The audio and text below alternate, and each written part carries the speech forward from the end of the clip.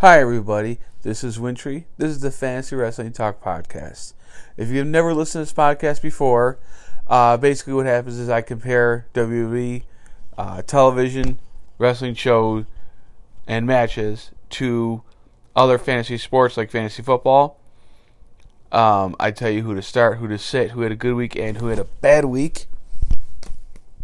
And if you are a normal listener to this podcast, usually I usually come out with this on Sunday morning, but I have plans this weekend, so I'm actually doing this right after SmackDown. So I want to make sure I have this in before Monday Night Raw comes around, in a couple days. So this is actually being taped right after SmackDown. So if anything changes for matches or anything over the weekend, this is what I have as of the most current things they've listed for the upcoming week. Okay. So the first thing we always like to start off with is, you ever want to ask me any fantasy wrestling questions, you can always get a hold of me on my Twitter account. It's Mike@RealWintry. If you've been, hey, who should I start, who should I set, who looks good, who looks bad for the next couple weeks or a week or head-to-head matchup, I'll always answer your questions, so you can always contact me on that. Okay, so real quickly, what we'd like to start it off is 3 main things we learned during the week. They don't have to be individual wrestlers, they don't have to be storylines, but just kind of just broad things that we learned during the week. Okay, the number 3 big thing we learned this week is Tommaso Ciampa. It looks like he's going to be a more permanent fixture on Raw. He's fought on the last 2 Raws now.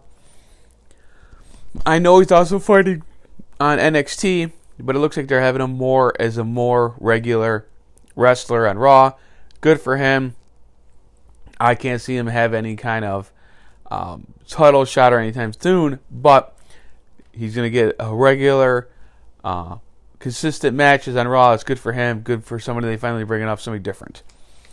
The second most important thing we learned this week is they announced more matches for WrestleMania. One is McAfee is fighting Austin Theory, and also Sami Zayn is fighting Knoxville. They're both actually going to be good matches, but Sami Zayn, I'm going to be all over him on this broadcast for what happened to him during the week.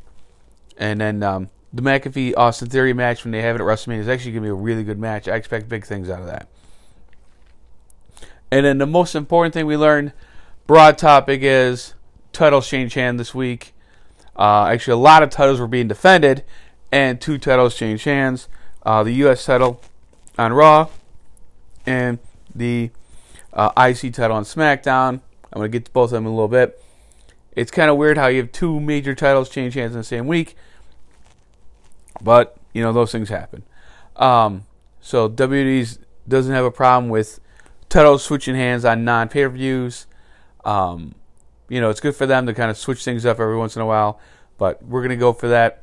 I'm going to talk to them individually about the titles and why they switched hands, but that's just kind of the broad things of what happened during the week. Okay, so let's get into the top 3 fantasy studs of the week. Number 3 is the Usos. They successfully defended the SmackDown Tag titles against the Viking Raiders. I didn't think the Viking Raiders were really going to have a chance this week. Usos won. They don't really have a number 1 contender. They don't really have anybody in the category for them. I don't really know who they're going to fight at WrestleMania, but the Usos are going to have the titles at least until WrestleMania, and hopefully by then you'll have a new challenger. The number 2 fantasy stud of the week is Ricochet. He beat Sami Zayn. A little interference by Johnny Knoxville. But Ricochet, 2 months ago, wasn't even on TV at all. And he had a bad rivalry with Sheamus, and somehow he is the new IC champion. And the number 1 fantasy stud of the week is Finn Balor. He beat Damian Priest. Priest had the U.S. title for most of the year. It's good for Finn Balor. I don't know who's going to fight WrestleMania, but it's good for him. He deserves to have a title. Priest, I have no idea what they're going to do with him. Okay. Because those are all title matches, I'm not going to involve those 3 matches for the losers of those be fantasy duds. I'm going to kind of mix it up a little bit. So let's get into our top 3 fantasy duds that weren't involved in title matches this week. Number 3, Randy Orton. It looks like he hurt himself. He's going to get evaluated during the week or this weekend. It looks like he got hurt during the match against the Street Profits. This could affect him in the triple threat match going in this week against the Alpha Academy, RK Bro, and Rollins and Owens. I still think they're going to have the match, but Randy Orton being hurt doesn't improve his chances of them winning the match. Okay, the number 2 fantasy dud of the week is Dominic and Rey Mysterio. They lost this week because of The Miz. The Miz is going to screw with them as long as they can. There's no reason for them to lose to Shelton Benjamin, Cedric Alexander. I said kind of fast. But if The Miz interferes in the match, they're going to lose to anybody on the roster. So they got to get away from this Miz. I know it's going to go all the way to WrestleMania. I know it's like 4 more weeks, but they got to stay away from Miz, and hopefully he doesn't keep screwing them over matches. And the number 1 fantasy dud of the week is Carmella. Now, she lost. Oh, let me explain this. With her and Vega fighting Naomi and Sasha Banks, rivaling for the women's tag titles, and it looks like this week and next week they're going to split them up into singles matches. There's no way Carmella and Vega can beat Naomi and Sasha Banks. That being said, Carmella against Naomi was the best chance of the singles matches where they could have won this one-on-one rivalry. And she lost against Naomi. I can't see them winning any kind of one-on-one match between now and then. You gotta have to find a way. You should have had Carmella win this week against Naomi, and then next week Sasha Banks beat Vega. That way you have a one-on-one going into the tag match. But now I have no idea how they're going to have Selena Vega beat Sasha Banks next week. I'll get that in a second. Okay, so let's get into our predictions from last week going into this week and how I did. Last week I said to start Finn Balor. I said that he was going to have a warm-up match before he fights eventually Damian Priest. This was on my recording before they announced that Damian Priest was going to fight Finn Balor. Finn Balor did win the match. So I actually technically was right on starting Finn Balor. He won, so I was right on that. I said to start Vega. I said that she has to get some kind of credibility. Her and Carmella, if they were going to fight Naomi and Sasha Banks. I was wrong on that. Vega did not have a fight. Carmella did. I had a 50-50 chance on that. So I was kind of wrong on sitting. I was wrong on starting Vega. I said to sit Ricochet. I am 100% wrong on this pick. I said there's no way Sami Zayn is going to lose his title in his first title defense, and he did. He lost to Ricochet. That was a bad pick on my call, so I was wrong on that. I said to sit Edge. I couldn't see him fighting in a match. I said he was probably going to do another promo. I was right on this. The promo was basically the week before he had an open invitation. This week he did a promo again, and he wanted somebody to come out and fight him at WrestleMania. And AJ came out, and stuff happened after that match. And he attacked AJ with a chair, and so on and so forth. But he didn't have a match. So my picks were either feast or famine. I said to start Balor. He won. I said to sit Vega. I also said to start Vega. She didn't have a match. I said to sit Ricochet. I was 100% wrong on that. And I said to sit Edge. I was correct on that. So all over the board my picks for last week.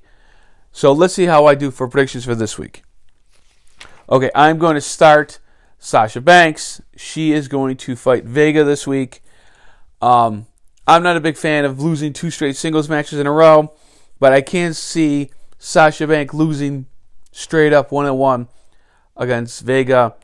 So I'm going to take Sasha Banks for, I think that's going to be a pretty easy win for Sasha Banks this week. I am going to start Kofi and Big E, they're going to fight in the tag match against Ridge Holland and Sheamus. Basically what happened this week, or whenever you get a hold of this, what happened on this week's SmackDown was Sheamus and Ridge Holland beat up Big E and Kofi. They stole their ATV vehicle and they started to break it up and beat it up with a hammer and whatever. This week, the New Day are going to get their revenge. So I think Big E and Kofi are going to beat Sheamus and Ridge Holland for taking revenge and destroying the ATV.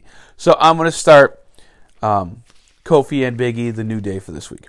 I'm going to sit Sonya Deville. She just lost to Ronda Rousey this week. I can't see Sonya Deville fighting it all this week. And so I'm going to sit her just because I can't see her fight 2 weeks in a row. Okay. And the last sit I have is Randy Orton. Like I said earlier, he got hurt during the Street Profits match. I don't know if he's still going to fight in the triple threat match or if they're going to scrap it or if they're going to change it at all. But him being hurt does not increase his chances of winning that match. I didn't see him winning that match anyways, but now I think there's a less of a chance of them winning that match. So I'm going to sit Randy Orton for fantasy this week. So let me go real quick. I'm going to start Sasha Banks. I'm going to start the New Day. I'm going to sit Deville, and I'm going to sit Randy Orton for this week. Okay. Now it's time for the Fantasy Wrestling Stat of the Week. The Fantasy Wrestling Stat of the Week, it talks about Nikki A.S.H. Nikki A.S.H., almost a superhero, lost on Raw this week in a 6-person tag. She was with Becky Lynch and Doudrop. She has now lost 10 matches in a row, and she's 1-14 in her last 15 matches. She has not looked good since she dropped the world title. She has no momentum at all. I don't know what's going to happen with her, but she lost any kind of momentum she had during the year. That's all gone. She can't beat anybody. She can't even win. She's lost all kinds of matches. She's lost in not triple threats, but she's lost in 6-man. She's lost in tag, and she's even lost in singles matches. The last time she won a singles match was all in September 24th, when she beat Natalya. This was almost 5 months ago. So it's been a while since she won a legitimate match by herself. So just stay away from Nikki A.S.H. I get rid of her. She has no value. Nobody's going to give you anything for her. Her best days for fantasy are over. More than likely, if I'm a betting man, I'm going to say she gets released before she gets any kind of title before that. So that's just where I'm going with this. I hope you guys have enjoyed the weekend. I'm sorry I'm doing this so early, but I had plans this weekend. Just remember, if you guys want to, talk to me on Twitter, ask me a question. It's Mike at Real Wintry. And just remember, you can't spell Wintry without win. W-I-N. Okay, thanks for listening to the podcast. Hope you guys have a good weekend, and have a good one. Thank you for listening. Bye.